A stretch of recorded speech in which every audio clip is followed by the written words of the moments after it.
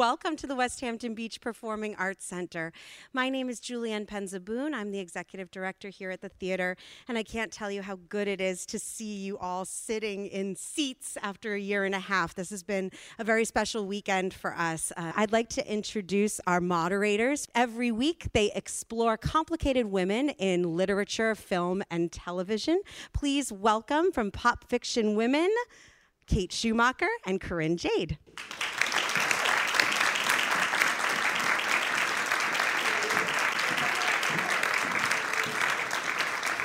And now, the New York Times best-selling authors of The Last Mrs. Parrish and, of course, The Stranger in the Mirror. Please welcome Liv Constantine, Lynn and Valerie Constantine.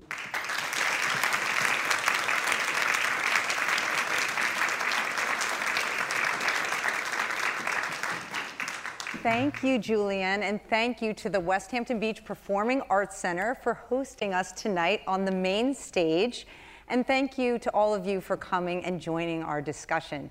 As a person who grew up here in this town and used to visit this building in the 1980s and mid-90s when it was a single theater movie house, it is particularly memorable for me to have the chance to be up here to talk to all of you. It's really special for me because there's no other way that I would get up here because I cannot sing, dance, or act. So it's really a miracle that I would ever get to be on this illustrious stage. So how did I get up here? So I'm Kate, and along with Corinne, I co-host a podcast called Pop Fiction Women, where we explore, as Julian mentioned, the complicated women of our favorite books, movies, and TV shows, as well as the female creators behind the scenes. And so we cover things like Fleabag and Phoebe Waller-Bridge, or Normal People and Sally Rooney, and so many more. And recently, we've started what we call our Complicated Conversations series, where we invite on authors to talk about their experiences, their inspiration, their challenges, and you get to hear from them firsthand. So we've interviewed dozens of female authors, from veteran New York Times bestselling authors to debut authors in all different genres. And we are so thrilled to take it one step further tonight with our first live podcast author interview with Liv Constantine. So at the end, as Julian said, you guys will have a chance to ask your own questions. So start thinking about those now. And so enough about us, and we'll turn it over to Corinne to introduce Liv Constantine. So we have Lynn and Valerie. They are sisters who write together under the pen name Liv Constantine. They are best-selling authors of The Last Mrs. Parrish, The Last Time I Saw You, The Wife Stalker, and now The Stranger in the Mirror. Their novels have been praised by USA Today, The Sunday Times, People Magazine, Good Morning America, by me, I'm sure by all of you. Their books have been translated into 27 languages, available in 32 countries, and are in various stages of development for film and TV. Is that surreal or what? I mean, is it old hat at this point, or? No, it's still surreal, very much so. I mean, even hearing it sometimes, yes. Like, that's us. Yeah. So we want to start, before we get into The Stranger in the Mirror, we want to go kind of back to the beginning with your debut, The Last Mrs. Parrish, which was a Reese Witherspoon book club pick in December of 2017. And I just have to say, as you know, that puts you in some very enviable company in that Reese book club. So we've interviewed a bunch of Reese Witherspoon picks, but when we interview them, as you know, we tend to speak to them before their book comes out. So it's a secret that they are a Reese Witherspoon pick. And as many of you probably know, if you get picked by Reese, you, the author, knows well in advance, but they are sworn to secrecy. So we are really excited to talk to someone who has sort of lived through it and is allowed to tell the tale now. Yeah. So can you sort of take us back to when you first found out that your debut novel was going to have the yellow sticker on the front, and what you can share from that experience? Definitely. Yeah, so we were together in Annapolis. We were on our book tour, and we were at a book club, and I got an email from our agent saying, Emily, who is our editor at HarperCollins, Emily and I need to speak with you. So I said, what, are we in trouble? Or what's going yeah. on? I felt like I was being called to the principal. No, it's everything's fine, but we just have to talk to both of you. So we went back to Valerie's later that day, and we both picked up an extension, and Valerie's husband was sitting there, and they said, are you sitting down? And we said, yes. And then Emily said, the last Mrs. Parrish has been chosen as Reese's pick for December. So of course we were screaming and whooping, oh my gosh, you're kidding me. And then she said, and you can't tell anyone. This is not the thing. even your husband. And we were like, oh, okay. So, and my brother-in-law, Valerie's husband, is darling, but he cannot keep a secret, save his life. So, you know, we're thinking, we hang up, and he looks at us, he says, what's going on? And I said, oh, they're doing an article about us. And he was like, oh, quick thinking. You know, Weirdo. About that. Yeah, exactly. So we had to keep it quiet for, I think, about 3 weeks, because it was, at that time, now they do it on the 1st of the month, but they did it like in the middle of the month. So we were afraid to even Google the book. Like, we were so paranoid, we can't do anything. And then once, of course, it came out, then we were thrilled and we could share it with everybody. But it was really hard to keep that secret. 3 weeks isn't too bad, because my friend Christy was like 3 months. I was going to say, now they tell them even further in gosh, advance, yeah. and they have to keep it a secret that long. The whole wow. time. Oh, that Yeah. would be so hard. Right? Yeah, no, that was long enough for us. Exactly. So, but we're here today talking about The Stranger in the Mirror. Since The Last Mrs. Parrish, you have not rested on your Reese pick laurels, right? You are here with your 4th twisty psychological thriller, The Stranger in the Mirror. Tell us a little bit about this book and how it came to be.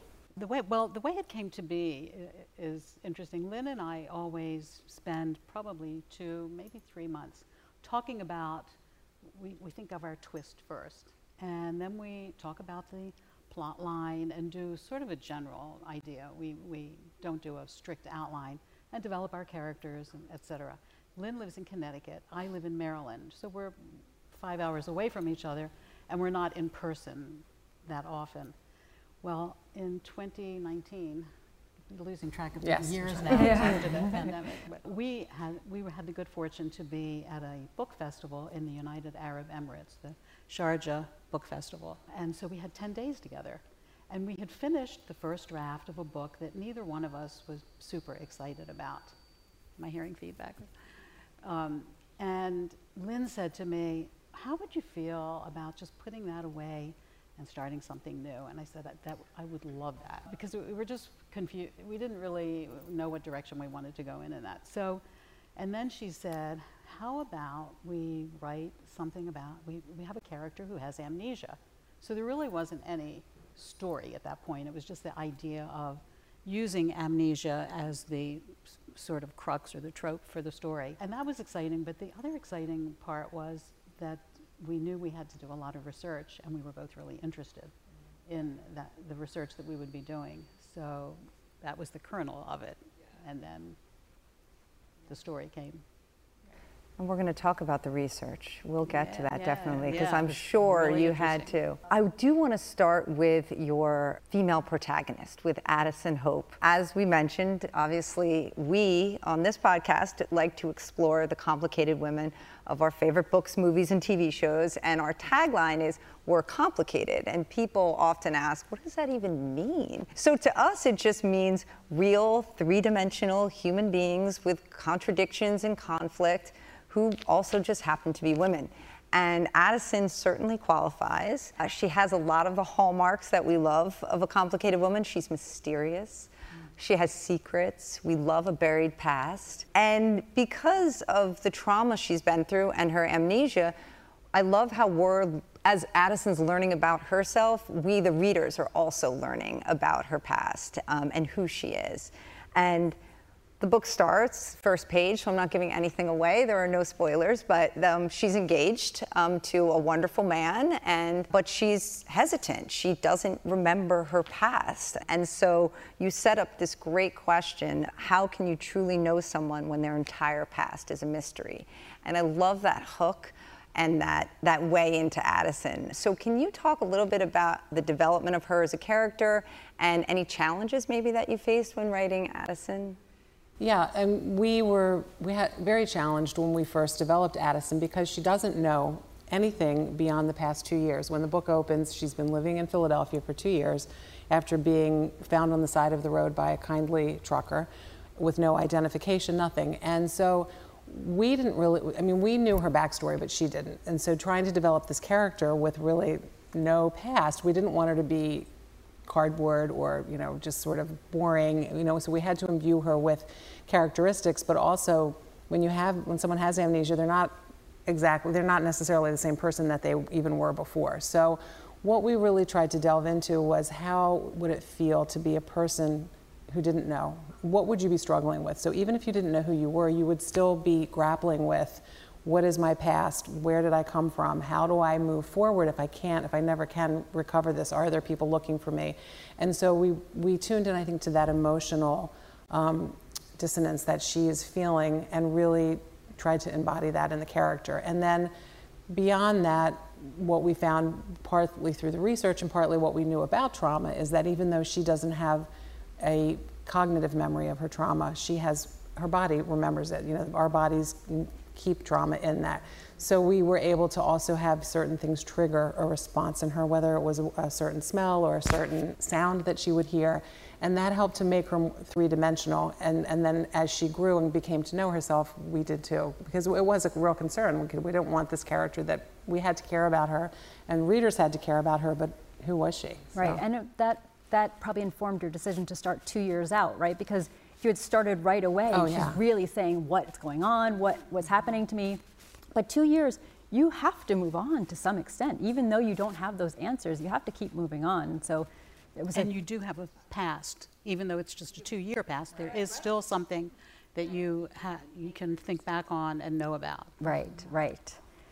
Well, Addison isn't the only complicated woman in this book. We also get Blythe's point of view, who will be Addison's soon-to-be mother-in-law. I struggled with Blythe at first because it was a little bit like my own mother and her over-involvement.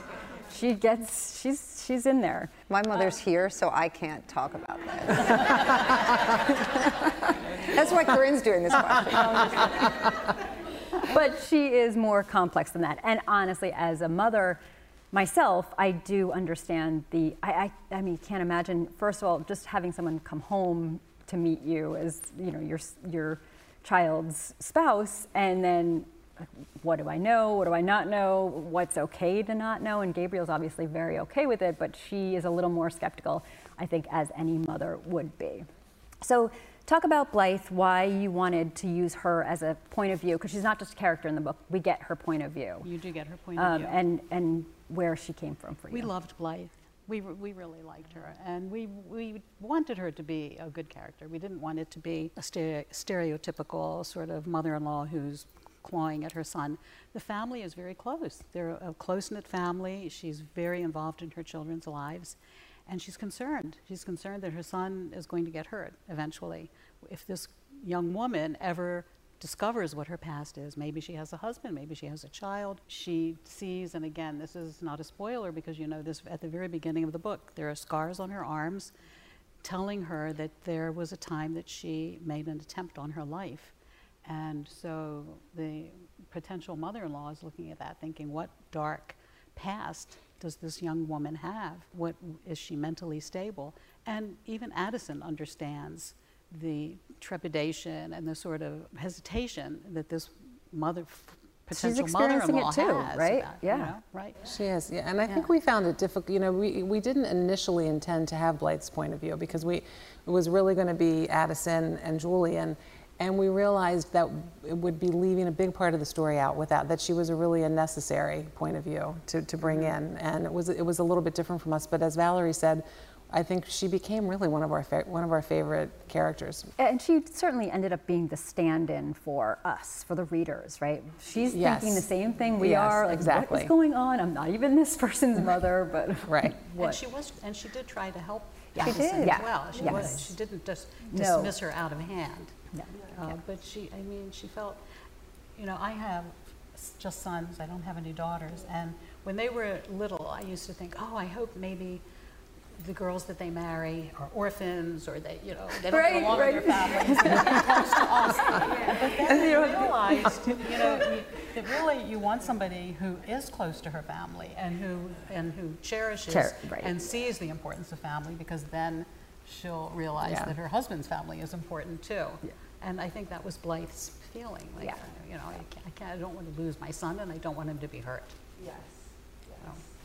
Well, I would not call her a villain at all. I liked her very much. Julian, on the other hand, we'll see. But I do want to talk about, I've heard you say that you love writing villains, which it sounds like it would be so much fun, so I completely understand that. But I also heard you say that readers like to read characters who are over the top, who are doing things that maybe we wouldn't normally do, but how that can be a challenge when it's your protagonist who's doing the quote-unquote bad thing. I mean, we all know that good people do bad things, but when you're writing, how do you sort of resist the urge to mitigate their actions or make excuses for them? Because what we love, obviously, when we're talking about complicated characters, is when we get to read characters who do get to embrace all sides of themselves. So, but I would imagine when you're writing that, you know, there is a little urge, particularly when it's your protagonist, to maybe massage that a little. Oh, is that going to be too much? Yeah. We definitely, yeah. Yeah. I mean, and that's where revision comes in oftentimes, where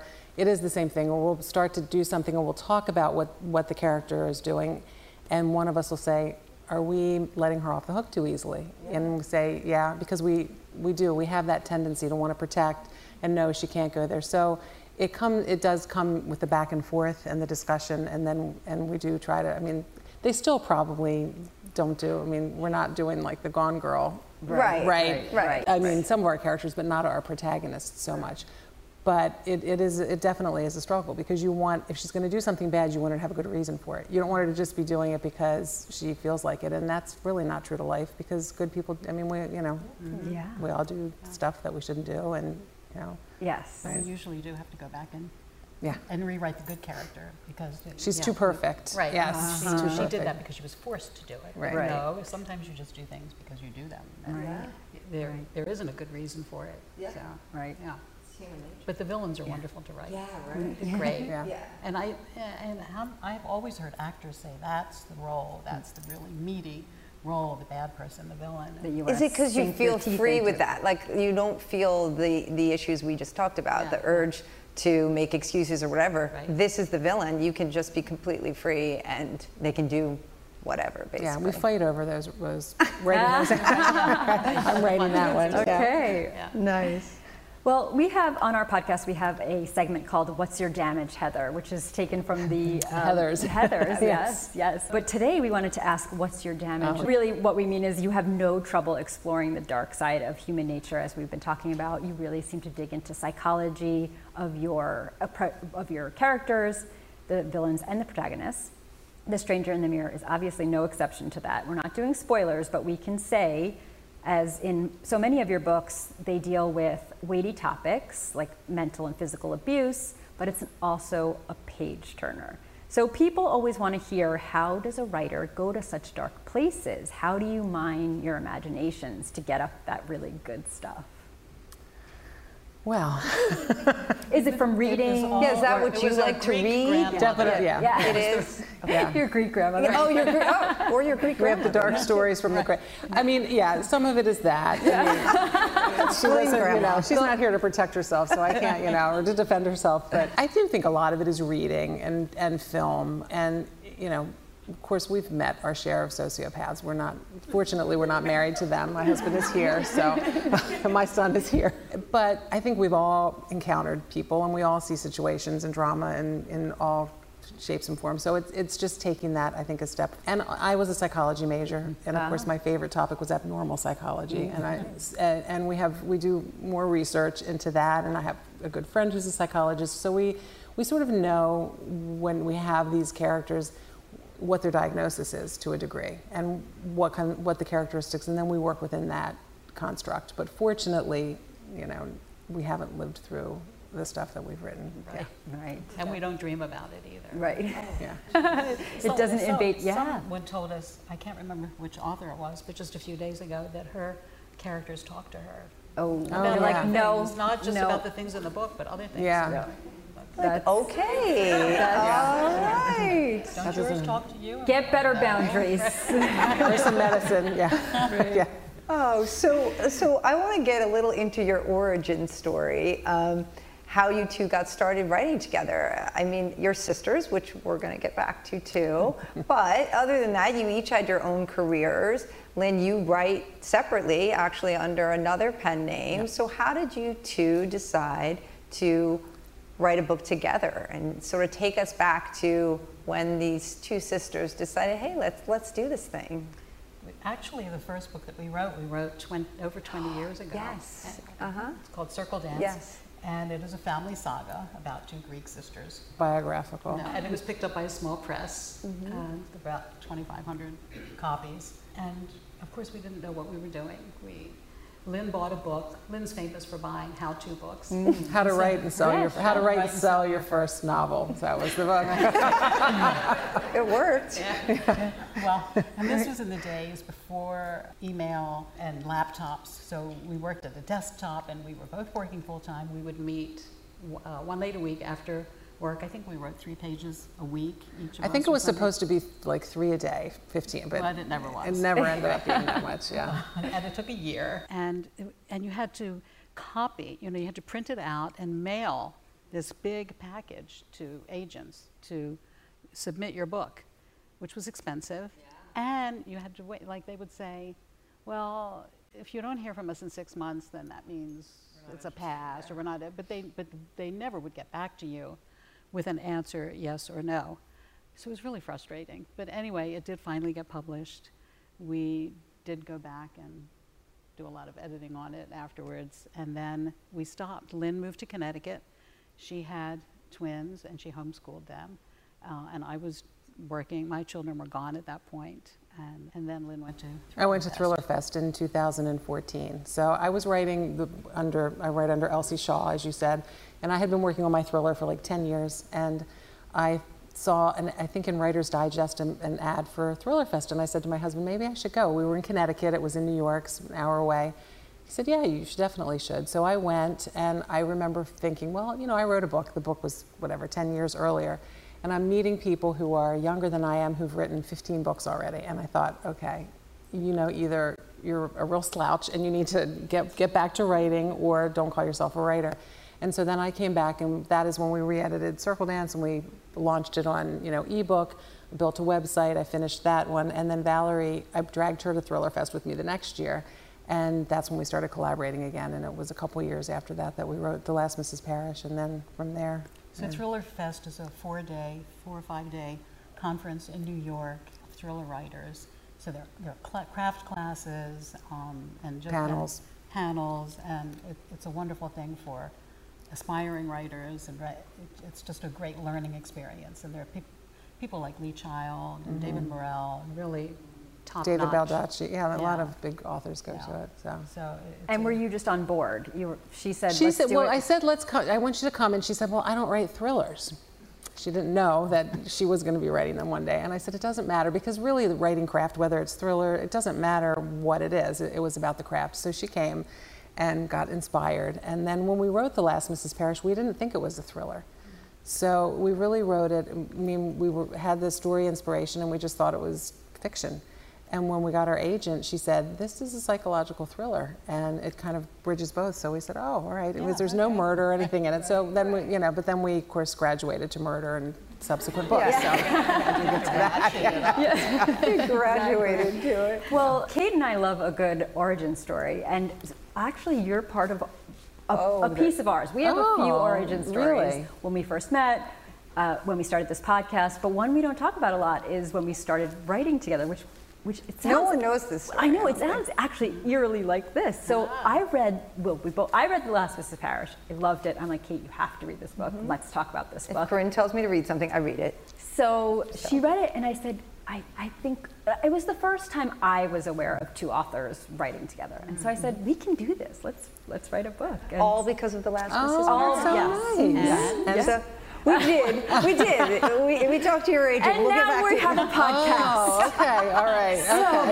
Okay. But this is funny because it's leading into my next question. So about how you two write together. I know everyone I know that's coming tonight says, I want to know how two people write together. And so we did a lot of research about, I had written on my own, she had written on her own about logistically how you do it and how you come up with the idea. And she said something to me about Google Docs. And I was like, what is Google Docs? I'm admitting to this theater that I did not know what Google Docs was. This was like, it was January 2018, so it was right after The Last Mrs. Parrish came out. She's like, well, then we can both be in the document together. I mean, I'm a lawyer. It's Microsoft Word or nothing. I don't know how to use kind Excel. of agree with that. Yeah, I don't know how to use anything else. So I was like, She wait. still gets scared when I come in the document when she's in it. I'm like, there's two people in the document. Like, something bad could happen. I did not know of this collaborative way in which you could both be in a document.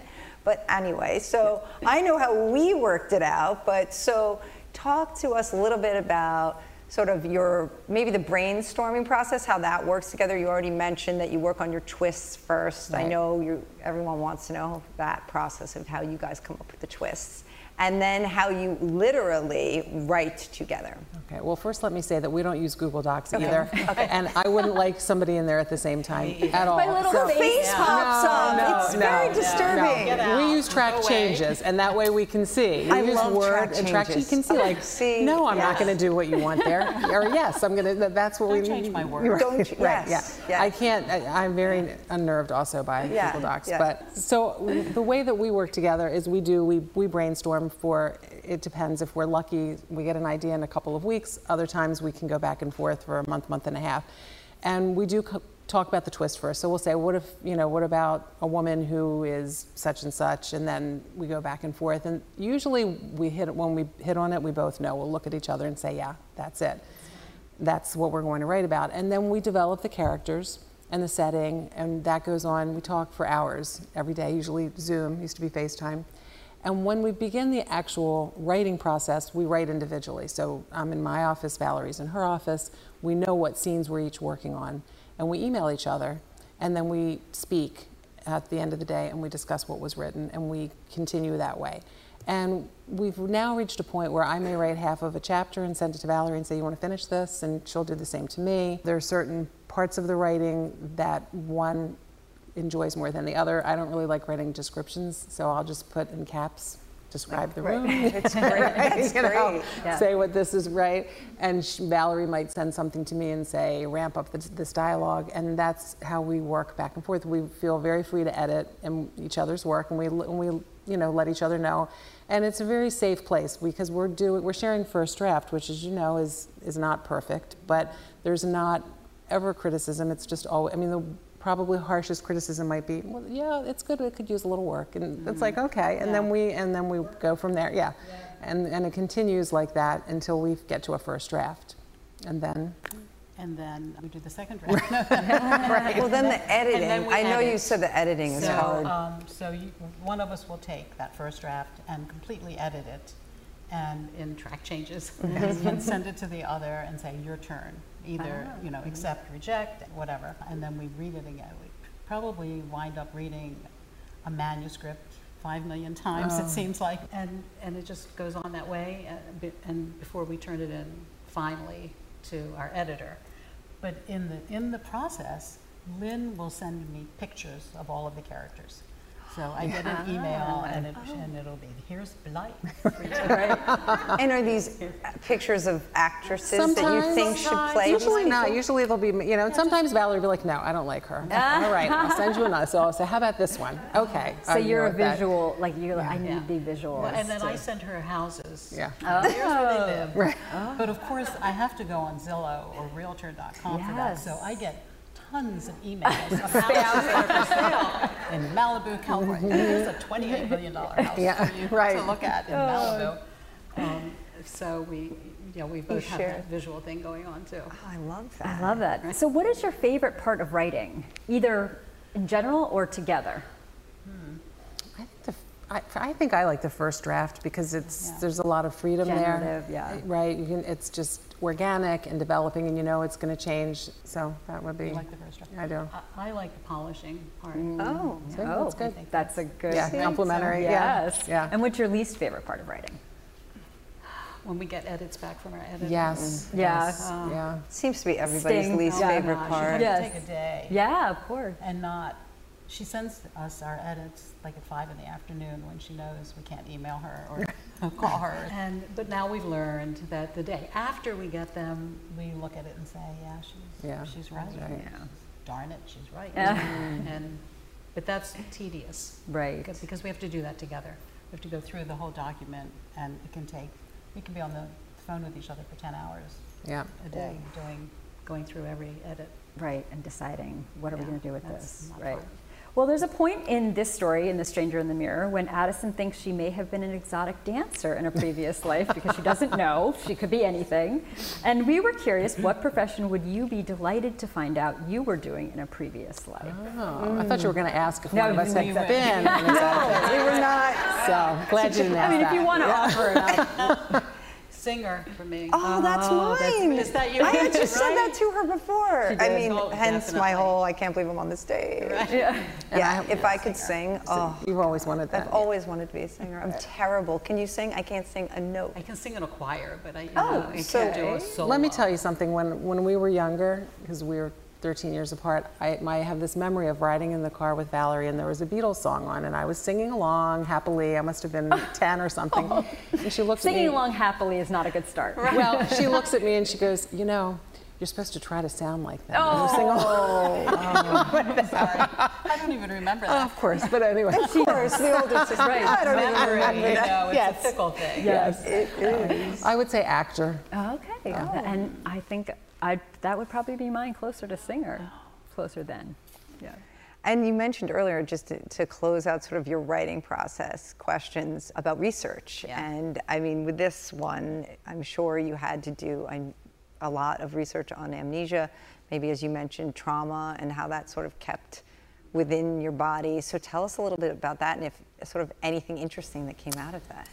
You tell that. Yeah. So the thing that we were both very surprised to learn, we did know, of course, that trauma, even if you don't remember it, you sort of hold it in your body. But there was an experiment done, excuse me, with these mice where they put a substance that smelled like cherry blossoms, and they shocked the mice at the same time over a period of weeks until the mice would cower in fear just from the smell of the cherry blossoms. So then what they did is they bred them with mice who had not been exposed to this. And 2 generations later, when they exposed the mice pups to the smell, they also cowered in fear. So that was very sobering to know that trauma that you were not privy to, experienced, maybe didn't even know could go back generations, that we could all be carrying, which could explain phobias and just a lot about our different ways that people react to things without realizing it. So it was very interesting. And Yeah. Another interesting part of the research that we did was to read interviews and blogs with people who actually are suffering from amnesia and who have never regained memory, because we felt that we could try to imagine what that would be like to not remember anything about your past, but I don't think you really can know what it's truly like unless you've experienced it. So that was wonderful that there were people who wrote about that and wrote about their emotions, their feelings, what it was like to wake up every day and just feel like like a blank slate. But the other part that we really hadn't thought about was that if someone loses their memory and no one has come to them and said, here, you belong to this family and this was your name. Right, here's your life. They know nothing, which was Addison's case, Right. because she had no ID, no telephone, has no idea. So you cannot get a birth certificate, you can't open a bank account, you can't get a driver's license. can't get a job. You can't get a job, you can't rent an apartment or buy a house. And one of the blogs that I read, this gentleman, this is what had happened to him. And he said, I went to every government agency that I could think of, and every single one of them said, sorry, there's nothing we can do. Oh boy. It Wow. was just, and It's heartbreaking. that, what a horrible thing, right? To Yeah. On really- top of you what can't has already have a happened life. to you. Right. Yeah. Oh my gosh. Well, I would think the research part is, I'm sure, such a fascinating part of it. So I'm going to switch gears Yes. a little hard here. We have some speed round questions that I'm just throwing in here in the middle. So you guys clearly spend a lot of time together, as you mentioned, writing together, and of course you're sisters. This is not like the dating game. It is. sounds like That's okay. I knew it. Yes, Yeah. so you must know each other really well. So I have a little speed round of questions like the Newlywed Game style, exactly, to see just how well you know each other. So they're supposed to be quick answers. I'm going to start. Which one of you is more likely to procrastinate about a deadline? Valerie. Me. Oh, You agree? All right. Who writes better dialogue? Probably Lynn. Who writes the better mean girl voice? I don't know. I think we both do. both do. Yeah. I agree. Which of you obsesses over bad reviews the most? Valerie. Yeah. I don't read reviews. I was going to say, do you read them? No, Right, I okay, do. smart. I don't read I have to field them all. Okay, good. Okay. Which talent that your sister has do you most wish you had? So Val, what talent does Lynn have that you wish you had? Singing, I guess. No. Oh, wow. She's still getting in the dig. Right? Isn't she? You have a good wit. Oh, thank you. And Lynn, how about you? You have great warmth. Oh, Yes. There you go. so do you. And what trait of yours drives you crazy about your sister? Oh boy. She's bossy. Ah, that was easy. Yeah. Oh my gosh. I don't know. She's many, She's right? a little sensitive. A little sensitive. All right. Okay. And this one, I love this one, and this is this is all Yeah. Corinne. So, if you had amnesia, as Addison does, which of the female characters from your novels, Any one of them. yeah, this one or your prior ones, would you want helping you put your life back together? And who would you not want helping you? Oh wow. Definitely wouldn't want Amber That's helping. it. Amber from the last top Mrs. of the Parrish, one we do not stand. want her help. I I would. want Daphne. I was going to say their dad or Meredith. Or Blythe. I thought Blythe. Yeah, Blythe would be Blythe good too. knows how to get stuff done. Yeah. That's true. She would I be. think she could She's not help. going to just let it go, Yeah. right? Yeah. Right. So we want to talk about family a little bit. There's a section that you, oh wait, did I? No, that's it. Early in the book that you talk from Addison's point of view. I'm going to read the quote. There are times I feel overwhelmed, like I'm all alone in the world, connected to nothing. I try to imagine what it must be like to have a mother and a father, siblings maybe, to belong to someone. And then I think maybe they're out there somewhere, my family, wondering where I am and what happened to me. I'm not a whole person, and I never will be until I know my real identity. So we've already talked about the fact that you're sisters, and then I wanted to ask who this book is dedicated to. It's sister-in-laws? Yes. Yes. My yes. sisters-in-law. And what all family means to you, because we can't think of anything more complicated than family, right? It's never Right. one thing. Yeah. They see you, but they also don't let you grow as much as maybe you'd want to, so. Yeah, I mean, Honey and Lynn are our sisters-in-law, and they are good, best friends as well. And we were both very lucky that we love our brothers, but we are pals with our sisters-in-law. I And would what say. bonus. It is a big bonus. I mean, they read all of our books first, and yeah, I mean, I'm the youngest, so I think shouldn't have done that. I think for me, I hear that where you're kind of cast into a role as a 18 or 19-year-old, and you grow, and your older brothers still look at you that way, and it's extremely frustrating. I think that they've moved beyond that finally, At what age does that happen? Yeah, exactly. It's a long time. Yeah, I mean, it's never been an issue with Valerie and me because of anybody, she sees me and I see her. We just know each other beyond that. And I think, now it's kind of nice. They're very proud of us and they're very supportive and they look at it differently. And I think too, I helped my one brother. I had a real estate license years ago. I used to manage it. And when I negotiated a really good deal for him and bought the house, he was like, "Oh, I see you yeah, in a new so way you're not now. just Oh, look at you, a human being. Yeah. Exactly. Yeah. And they all have children and grandchildren now, and that makes a difference too, I think. when, Sure. you know, Yeah. We're all at a different stage in our lives, but we've always been a really close family. We have, but I think too, to your point, now it's a little more siloed, which is a bit difficult, and especially in the past couple years with the pandemic and not being able, it's been tough because usually my family is in Connecticut, but we've always gone back 2 or 3 times a year, and that hasn't been able to happen, and that's been tough for us and for the kids. But also, they are very busy now. They have a lot of little grandkids, and so it's not that they don't care or want to be together, but it becomes, you've got a limited amount of time, Right. and that's And a lot sort of to- it. Yeah. right, to manage a lot of people. Well, Kate and I both, we don't have sisters. We only have brothers. So Yeah. we're missing that part. Yeah. The brothers, dynamic. are they older, younger? I'm the oldest. Kate I'm is the not. youngest. Okay, so Corinne's really into birth order too, and I what am. that tells you about yourself. So we're the youngest. Okay. Right? Yeah. And we're the oldest. Yeah. Yes, See. I know, another. Although she says you're the bossy one. The younger ones, are we the bossy ones? Yes. I don't know. I am, but I didn't. Spoiled. hesitate. You're bossy. I'm right. That's the difference. Okay. Yeah, Okay. that's right. Yeah, You're well, right. it's true. I mean, you do say that, but you, like, I'll be going down one path and Valerie will say, well, have you thought about doing, I mean, I almost sold my house and moved to Florida because of a comment that she made. And then, then she's like, oh, we're not doing that now.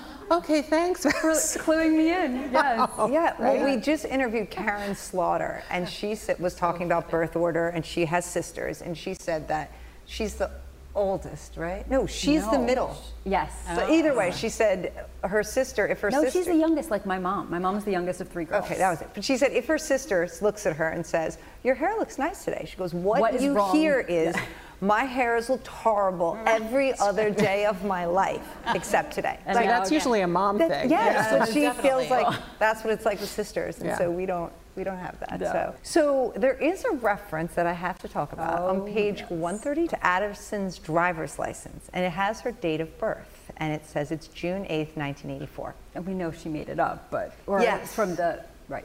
Yes, but when we see a date of birth, we think astrology and what's your sign, because we are both lawyers, we are both control freaks, admittedly.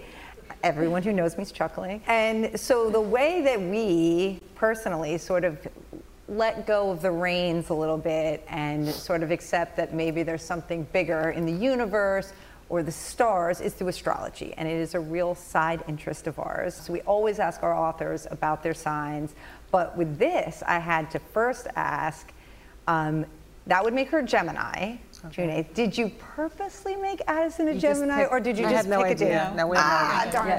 Darn it. Okay, because she's a Gemini. My Right. son is here, The and he's a duality. Gemini, and he does not want to hear this.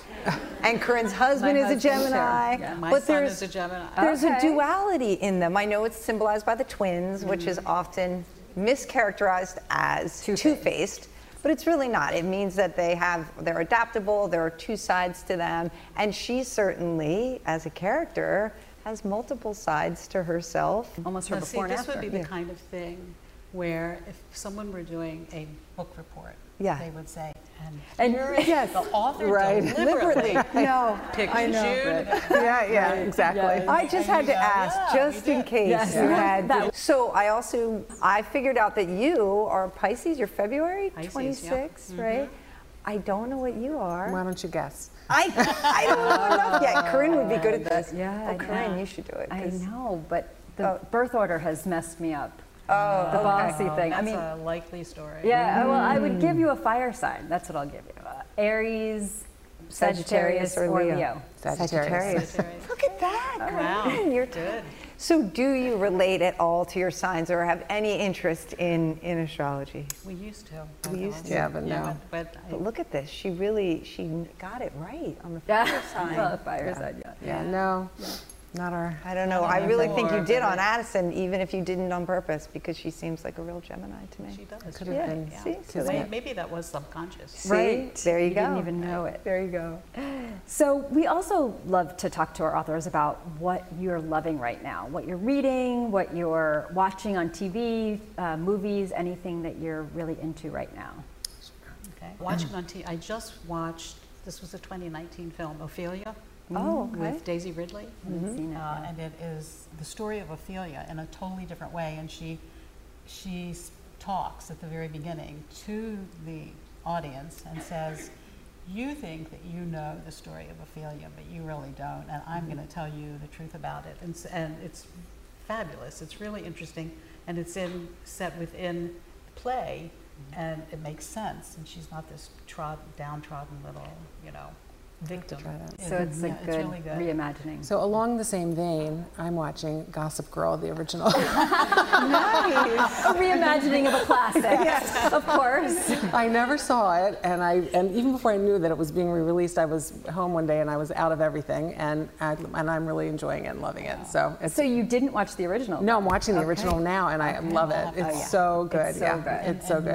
Mayor of Mayor Oh, Mayor of Easton. Oh, that was Everyone amazing loves too. that. Yeah, one of the I crimes. haven't finished it yet, so. I'm Oh really- gosh. Oh, it's so good. I hope they do a second second But do you season. try to sort of avoid psychological thrillers or your genre? We or really can't because we get so many blurb requests. Of course, and so many so, arcs to read. Yeah, and then we too want to support Yeah. friends and other. Yeah, so I'm reading Samantha Downing's For Your Own Good right now. Just finished Heather Gutenkauf's newest that comes out in like another year, The Overnight Guest, which was really good. And I'm enjoying. And I'm reading That's exciting. Her Perfect Life by Hank Phillippe Ryan, which comes out in a few months, I think, Yeah, isn't it? yeah, Terrific. yeah. Okay. Wow. That is one of the perks. The Yes, advanced it reader is, copies. yes. Yes. Advanced reader. We feel that way too. And Yeah. you're We don't ahead- get as many you're as you, I'm ahead of- sure. Yeah, you're ahead of it. Well, not as far in Well, we were advance. just talking to Lisa Unger, and I'm like, she was asking, "What are you reading next?" I'm like, "I'd really like to read." And pointed to her arc. She's like, "Oh my gosh, I'll send it to you. I thought I had." I said, "No." So you're like, "I'd like to my read darling yours. husband. Yeah, Give me yeah. that. Yes. Well, we're very excited for Nine Perfect Strangers. That adaptation is coming on Hulu. Oh, right is soon. it? Yeah, Leanne. In like Okay. this Wait, month. it's being released soon? Yeah, it's being released soon. Wow. Nicole Kidman.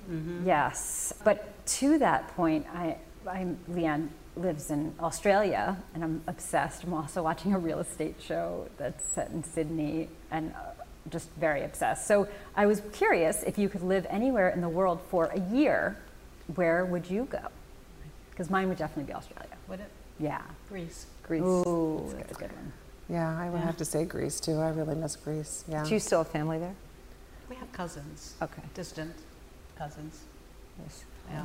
Well, we need to, I think, let the audience have a chance to ask you guys some questions. I think there are I shouldn't be the one coordinating this, but there are microphones set up so that you can ask Lynn or Val anything you want.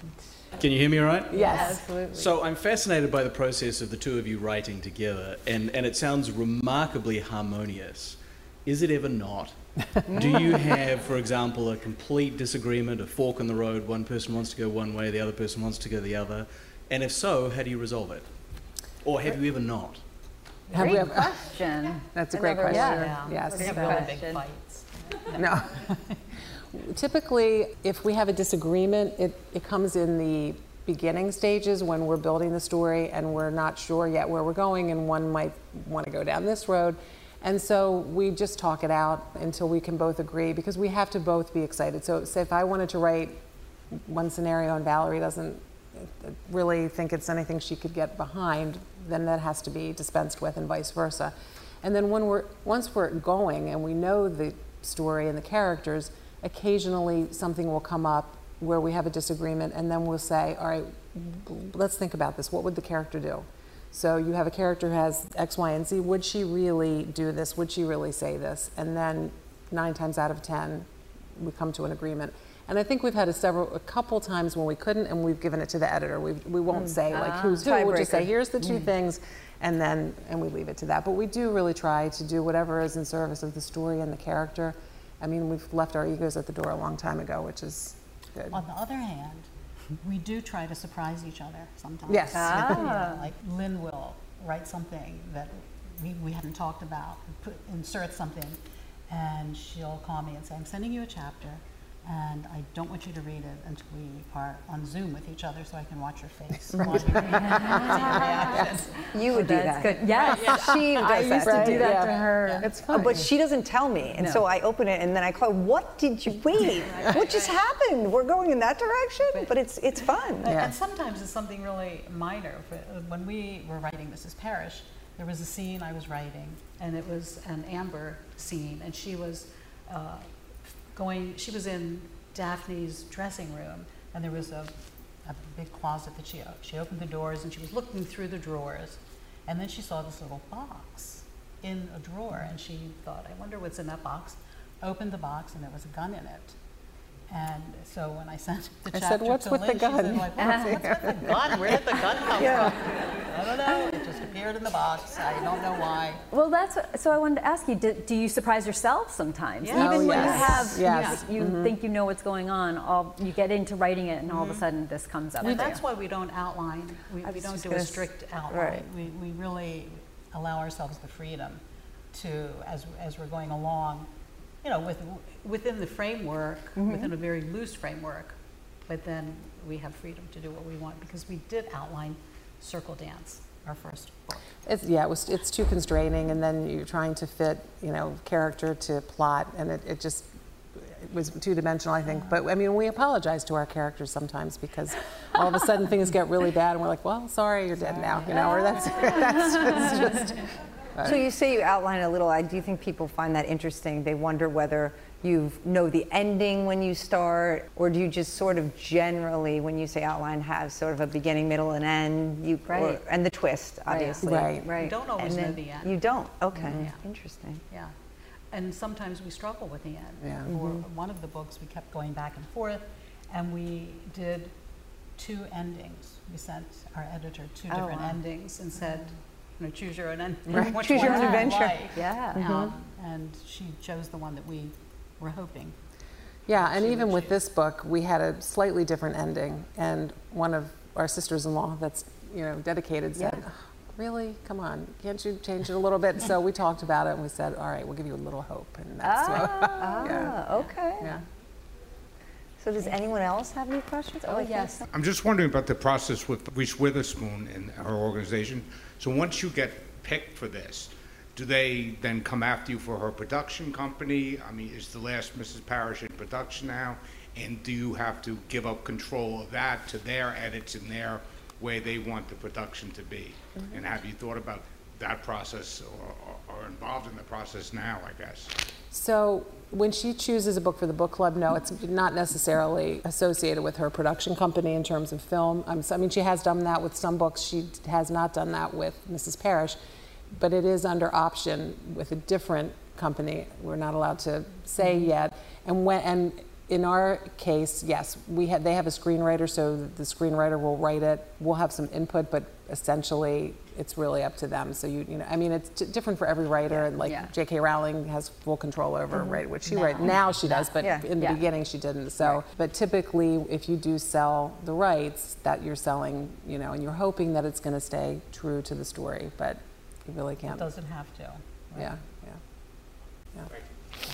And would you want to be involved in that process, or would it be too hard to reimagine? I mean, some things have to change to, work, To go to the translate to the screen, screen, right? yeah. So would you want to be more involved in that, or are you happy to hand it over and say, I would this like to was be my more part? involved. I don't know. You're on the fence, aren't you? Well, Yeah. I mean, I would hope that it would stay pretty true to the story, that it wouldn't, we did have a script first.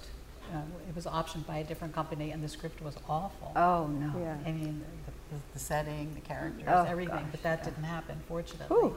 So that would be upsetting. But I think once, the book is ours, the movie Yeah. is not. It's a different life. Yes. Yeah. I think we have one. Oh, hi. What was your favorite book that you wrote? Oh, good question. That is a good question. The Last Mrs. Parrish for me, which was the first collaboration. Right. What about you? I mean, that's always going to have a special place, that the Last Mrs. Parrish, but I think my favorite twist so far is The Wife Stalker. I like them all for different reasons. The same with, like, your children. I like It's hard can't to have a favorite, but you can like them all for different reasons. Yeah.